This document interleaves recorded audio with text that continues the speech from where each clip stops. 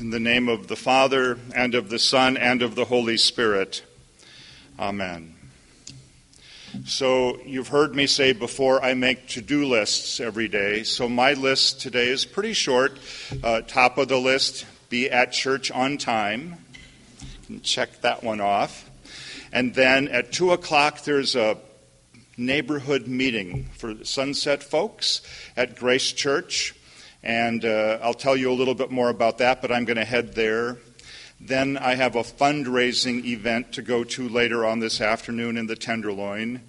And then finally on my to-do list, I'm not going to let this one go by any longer. It's been on my to-do list for about 4 days. It's to write out some graduation cards for people that I know. And I've been putting it off because I don't know what to say to them. You know? I mean, I don't want to just say congratulations and put a little check in the envelope and mail it off. I'm looking for words of wisdom. And I don't know. Maybe they'll be okay. But I wish I could send them off with something that would really help them as they make their way into the world. But I'm not sure I can give them anything that they don't have already. I mean, they're well trained. They have good skills already. They're bright kids. They have good values in place. Great solid upbringing in their home and in the church. And maybe I just have to be content to send them out with the gifts that they already possess and pray that God will guide them and nurture them and use them as God is sending them into those unknown places. As I'm thinking about all of that, I'm getting a glimpse of what parents think about every single day. And I so appreciate all that you do for them, your kids. In the gospel for today, Jesus maybe finds himself in a little bit of a similar situation. He's about ready to send his disciples out on their own journey, away from their teacher and their mentor who has been working with them for years because he's leaving them. But Jesus is not as open-ended with them as most of us might be with our graduating loved ones. There are no words of unconditional acceptance like, we're always going to love you just the way you are. There are no words of self-development like, go and discover the new world and see what you learn. No words of intellectual self-realization like, seek truth and pursue it always. Not from Jesus. Jesus says, if you love me, you then will keep my commandments. Whoever loves me will keep my word, and my Father will love that person, and we will come to that person and make our dwelling place in that person. And then Jesus even goes one step further. He says, whoever does not love me does not keep my words. The disciples, as they're being sent out into the world, aren't given a variety of choices.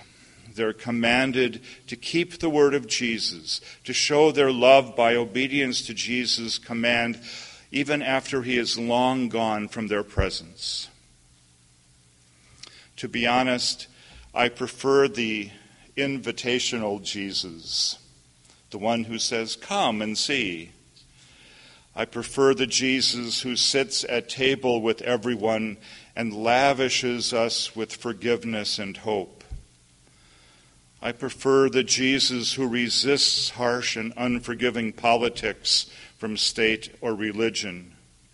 This is the Jesus we like to give our children as they grow into adulthood.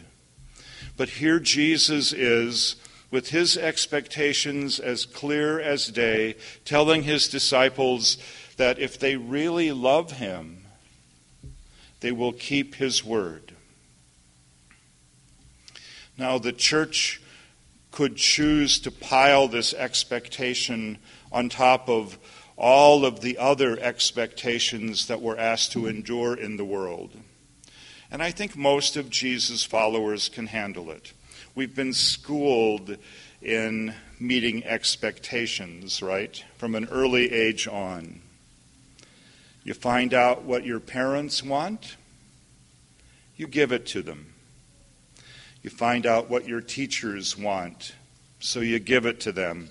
You find out what your friends want, and you give it to them. You find out what your supervisor wants in the workplace, and you give it to them.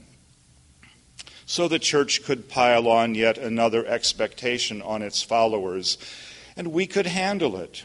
We've been schooled in expectation games since an early age. But Jesus doesn't give this commandment so that his disciples and followers can please him with their conformity. What Jesus wants from his disciples is harder than completing a project. It's more difficult than working your way into college. It's more difficult than pleasing the expectation of your supervisors or family or friends. What Jesus really wants from his disciples is not something that will make them feel smarter or more gifted or more special or better or full of God's grace. It will not make them more successful or safe. They will not win any awards for keeping his word. Jesus wants them to love because he knows that there may not be any other way to live a life of peace in an unsafe world. There may not be any other way to live in this world at all with a heart free from the constant trouble that we face. There may be not any other way to live freed from fear in a world that feeds off of fear. So Jesus gives the disciples this expectation and this command because he loves them and he wants them to really know the peace that they seek and to rely on the peace that God's promise gives. It works the other way too.